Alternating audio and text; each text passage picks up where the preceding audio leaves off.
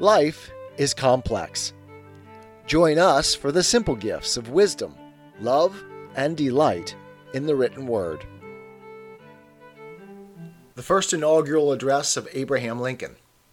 Monday, March 4th, 1861. Fellow citizens of the United States, in compliance with a custom as old as the government itself, I appear before you to address you briefly, and to take in your presence the oath prescribed by the Constitution of the United States to be taken by the President before he enters on the execution of this office. I do not consider it necessary at present for me to discuss those matters of administration about which there is no special anxiety or excitement. Apprehension seems to exist among the people of the Southern states, that by the accession of a Republican administration their property and their peace and personal security are to be endangered. There has never been any reasonable cause for such apprehension. Indeed, the most ample evidence to the contrary has all the while existed and been open to their inspection. It is found in nearly all the published speeches of him who now addresses you.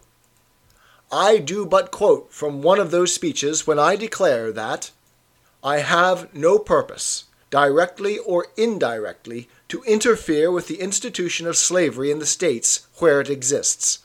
I believe I have no lawful right to do so, and I have no inclination to do so.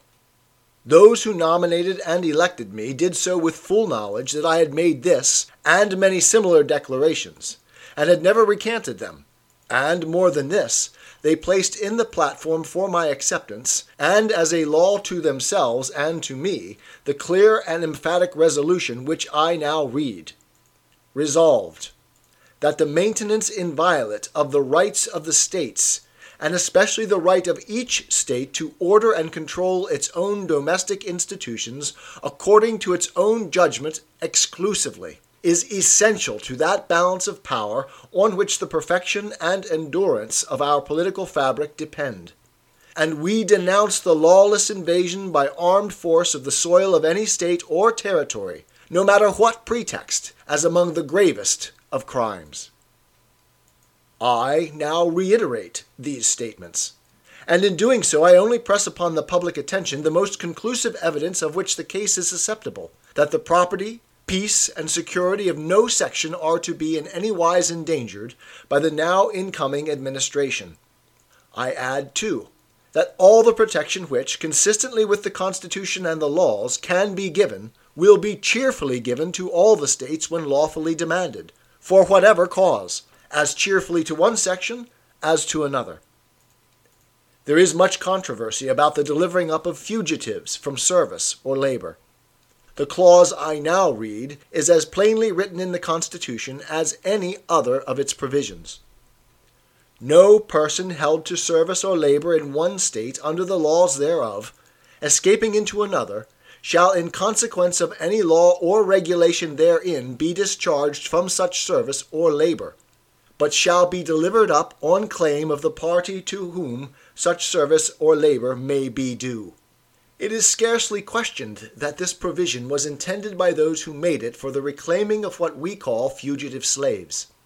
And the intention of the lawgiver is the law. All members of Congress swear their support to the whole Constitution, to this provision as much as to any other. To the proposition, then, that slaves whose cases come within the terms of this clause shall be delivered up, their oaths are unanimous. Now, if they would make the effort in good temper, could they not with nearly equal unanimity frame and pass a law by means of which to keep good that unanimous oath? There is some difference of opinion whether this clause should be enforced by national or by state authority. But surely that difference is not a very material one. If the slave is to be surrendered, it can be of but little consequence to him or to others by which authority it is done. And should anyone in any case be content that his oath shall go unkept on a merely unsubstantial controversy as to how it shall be kept? Again, in any law upon this subject, ought not all the safeguards of liberty known in civilized and humane jurisprudence to be introduced, so that a free man be not in any case surrendered as a slave? And might it not be well, at the same time, to provide by law for the enforcement of that clause in the Constitution which guarantees that the citizens of each state shall be entitled to all privileges and immunities of citizens in the several states? I take the official oath today with no mental reservations, and with no purpose to construe the Constitution or laws by any hypercritical rules. And while I do not choose now to specify particular acts of Congress as proper to be enforced, I do suggest that it will be much safer for all, both in official and private stations, to conform to and abide by all those acts which stand unrepealed, than to violate any of them, trusting to find impunity in having them held to be unconstitutional. It is 72 years since the first inauguration of a president under our national Constitution. During that period, 15 different and greatly distinguished citizens have in succession administered the executive branch of the government. They have conducted it through many perils, and generally with great success. Yet, with all this scope of precedent, I now enter upon the same task for the brief constitutional term of 4 years, under great and peculiar difficulty. A disruption of the Federal Union, heretofore only menaced, is now formidably attempted. I hold that in contemplation of universal law and of the Constitution, the union of these states is perpetual. Perpetuity is implied, if not expressed, in the fundamental law of all national governments. It is safe to assert that no government proper ever had a provision in its organic law for its own termination.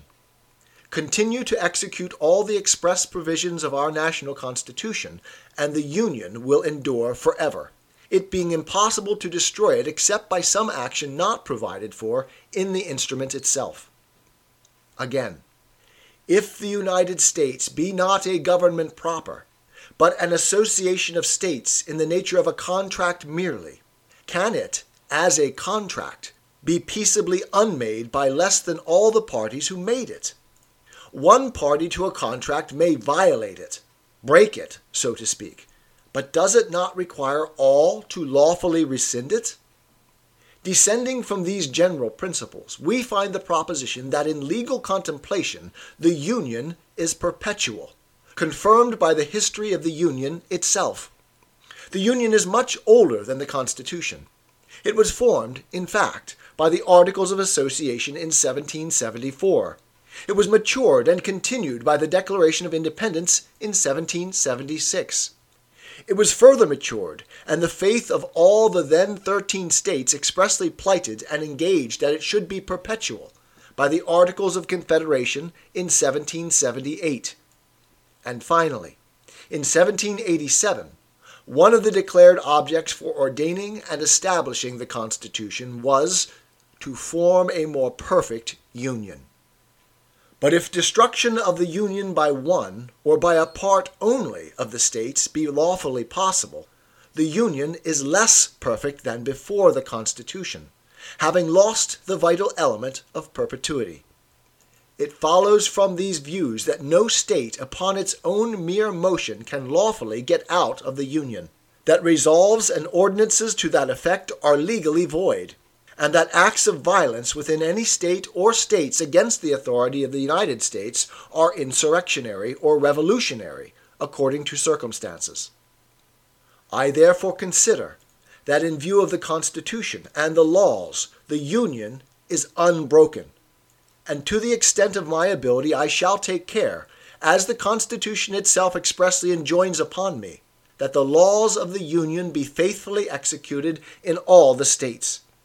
Doing this I deem to be only a simple duty on my part, and I shall perform it so far as practicable, unless my rightful masters, the American people, shall withhold the requisite means, or in some authoritative manner direct the contrary. I trust this will not be regarded as a menace, but only as the declared purpose of the Union that it will constitutionally defend and maintain itself.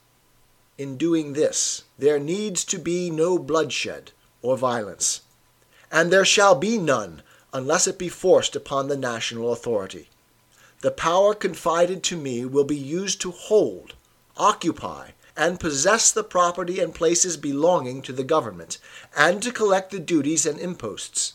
But beyond what may be necessary for these objects, there will be no invasion, no using of force against or among the people anywhere. Where hostility to the United States in any interior locality shall be so great and universal as to prevent competent resident citizens from holding the federal offices, there will be no attempt to force obnoxious strangers among the people for that object. While the strict legal right may exist in the government to enforce the exercise of these offices, the attempt to do so would be so irritating and so nearly impracticable withal, that I deem it better to forego for the time the uses of such offices. The mails, unless repelled, will continue to be furnished in all parts of the Union. So far as possible, the people everywhere shall have that exact sense of perfect security which is most favorable to calm thought and reflection. The course here indicated will be followed unless current events and experience shall show a modification or change to be proper. And in every case and exigency, my best discretion will be exercised according to circumstances actually existing, and with a view and a hope of a peaceful solution of the national troubles and the restoration of fraternal sympathies and affections.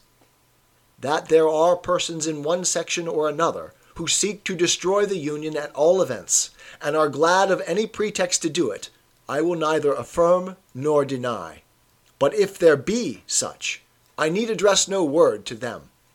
To those, however, who really love the Union, may I not speak?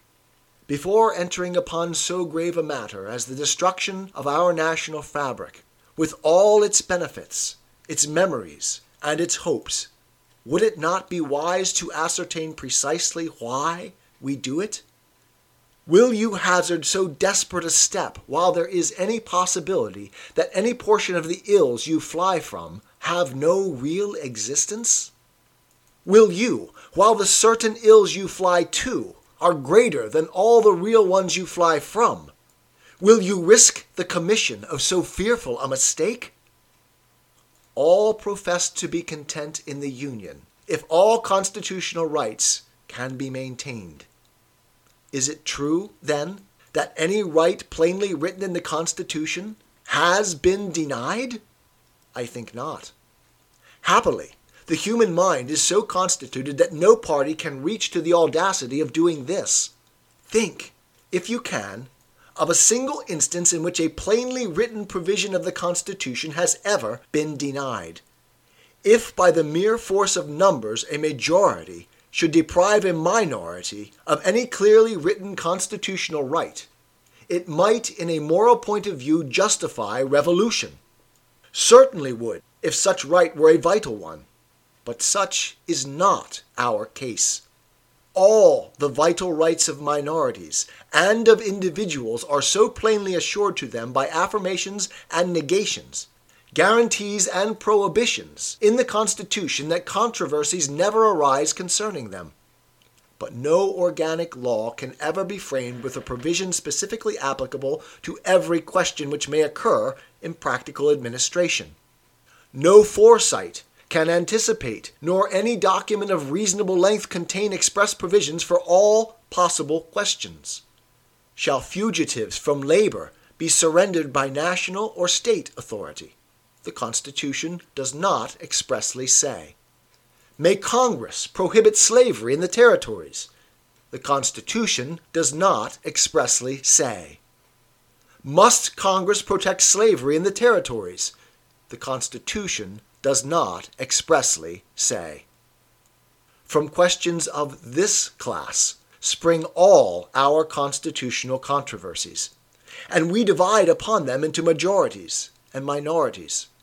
If the minority will not acquiesce, the majority must, or the government must cease. There is no other alternative, for continuing the government is acquiescence on one side or the other. If a minority in such case will secede rather than acquiesce, they make a precedent which in turn will divide and ruin them, for a minority of their own will secede from them whenever a majority refuses to be controlled by such minority. For instance, why may not any portion of a new confederacy a year or two hence arbitrarily secede again, precisely as portions of the present Union now claim to secede from it? All who cherish disunion sentiments are now being educated to the exact temper of doing this. Is there such perfect identity of interests among the states to compose a new union as to produce harmony only and prevent renewed secession? Plainly, the central idea of secession is the essence of anarchy. A majority held in restraint by constitutional checks and limitations, and always changing easily with deliberate changes of popular opinion and sentiments, is the only true sovereign of a free people. Whoever rejects it does of necessity fly to anarchy or to despotism. Unanimity is impossible. The rule of a minority as a permanent arrangement is wholly inadmissible. So that, rejecting the majority principle, anarchy or despotism in some form is all that is left. I do not forget the position assumed by some that constitutional questions are to be decided by the Supreme Court. Nor do I deny that such decisions must be binding in any case upon the parties to a suit as to the object of that suit, while they are also entitled to very high respect and consideration in all parallel cases by all other departments of the government. And while it is obviously possible that such decision may be erroneous in any given case, still the evil effect following it, being limited to that particular case, with the chance that it may be overruled and never become a precedent for other cases, can better be borne than could the evils of a different practice. At the same time, the candid citizen must confess that if the policy of the government upon vital questions affecting the whole people is to be irrevocably fixed by decisions of the Supreme Court, the instant they are made in ordinary litigation between parties and personal actions, the people will have ceased to be their own rulers, having to that extent practically resigned their government into the hands of that eminent tribunal. Nor is there in this view any assault upon the court of the judges. It is a duty from which they may not shrink to decide cases properly brought before them, and it is no fault of theirs if others seek to turn their decisions to political purposes. One section of our country believes slavery is right and ought to be extended, while the other believes it is wrong and ought not to be extended. This is the only substantial dispute. The fugitive slave clause of the Constitution and the law for the suppression of the foreign slave trade are each as well enforced, perhaps, as any law can ever be in a community where the moral sense of the people imperfectly supports the law itself. The great body of the people abide by the dry legal obligation in both cases, and a few break over in each. This, I think, cannot be perfectly cured, and it would be worse in both cases after the separation of the sections than before.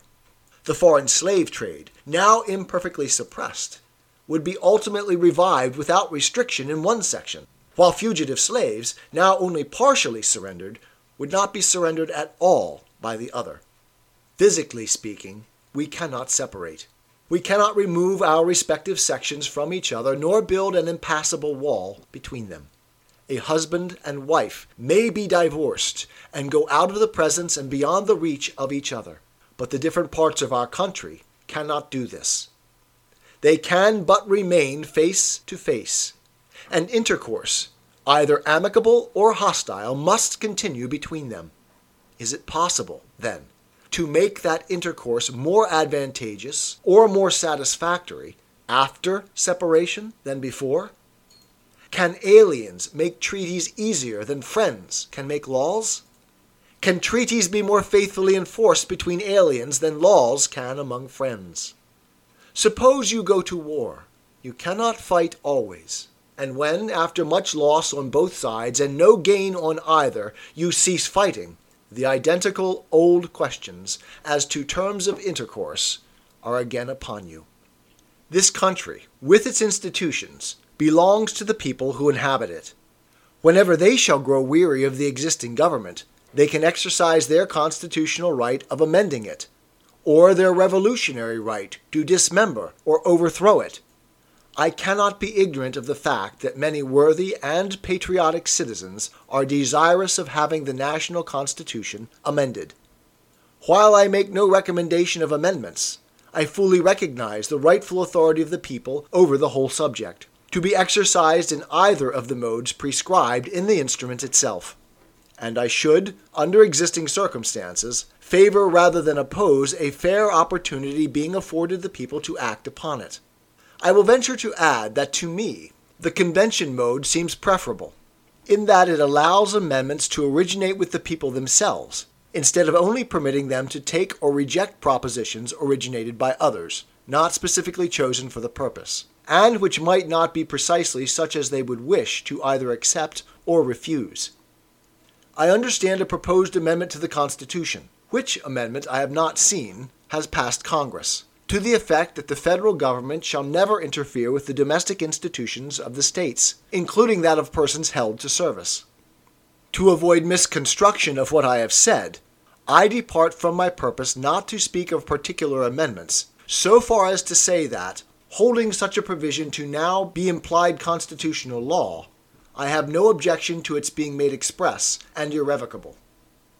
The Chief Magistrate derives all his authority from the people, and they have referred none upon him to fix terms for the separation of the states. The people themselves can do this if also they choose, but the executive as such has nothing to do with it. His duty is to administer the present government as it came to his hands and to transmit it unimpaired by him to his successor. Why should there not be a patient confidence in the ultimate justice of the people? Is there any better or equal hope in the world? In our present differences, is either party without faith of being in the right? If the Almighty Ruler of nations, with his eternal truth and justice, be on your side of the north, or on yours of the south, that truth and that justice will surely prevail by the judgment of this great tribunal of the American people. By the frame of the government under which we live, this same people have wisely given their public servants but little power for mischief, and have with equal wisdom provided for the return of that little to their own hands at very short intervals. While the people retain their virtue and vigilance, no administration by any extreme of wickedness or folly can very seriously injure the government in the short space of 4 years. My countrymen, one and all, think calmly and well upon this whole subject. Nothing valuable can be lost by taking time. If there be an object to hurry any of you in hot haste to a step which you would never take deliberately, that object will be frustrated by taking time. But no good object can be frustrated by it. Such of you as are now dissatisfied still have the old Constitution unimpaired, and, on the sensitive point, the laws of your own framing under it, while the new administration will have no immediate power, if it would, to change either. If it were admitted that you who are dissatisfied hold the right side in the dispute, there still is no single good reason for precipitate action. Intelligence, patriotism, Christianity, and a firm reliance on him who has never yet forsaken this favored land are still competent to adjust in the best way all our present difficulty. In your hands, my dissatisfied fellow countrymen, and not in mine, is the momentous issue of civil war. The government will not assail you. You can have no conflict without being yourselves the aggressors. You have no oath registered in heaven to destroy the government, while I shall have the most solemn one to preserve, protect, and defend it. I am loath to close. We are not enemies, but friends. We must not be enemies. Though passion may have strained, it must not break our bonds of affection. The mystic cords of memory, stretching from every battlefield and patriot grave to every living heart and hearthstone all over this broad land, will yet swell the chorus of the Union, when again touched, as surely they will be, by the better angels of our nature. 'Tis the gift to be simple. 'Tis the gift to be free. 'Tis the gift to come down where we ought to be. And when we find ourselves in the place just right, 'twill be in the valley of love and delight. When true simplicity is gained, to bow and to bend, we will not be ashamed. To turn will be our delight, till by turning, we come round right.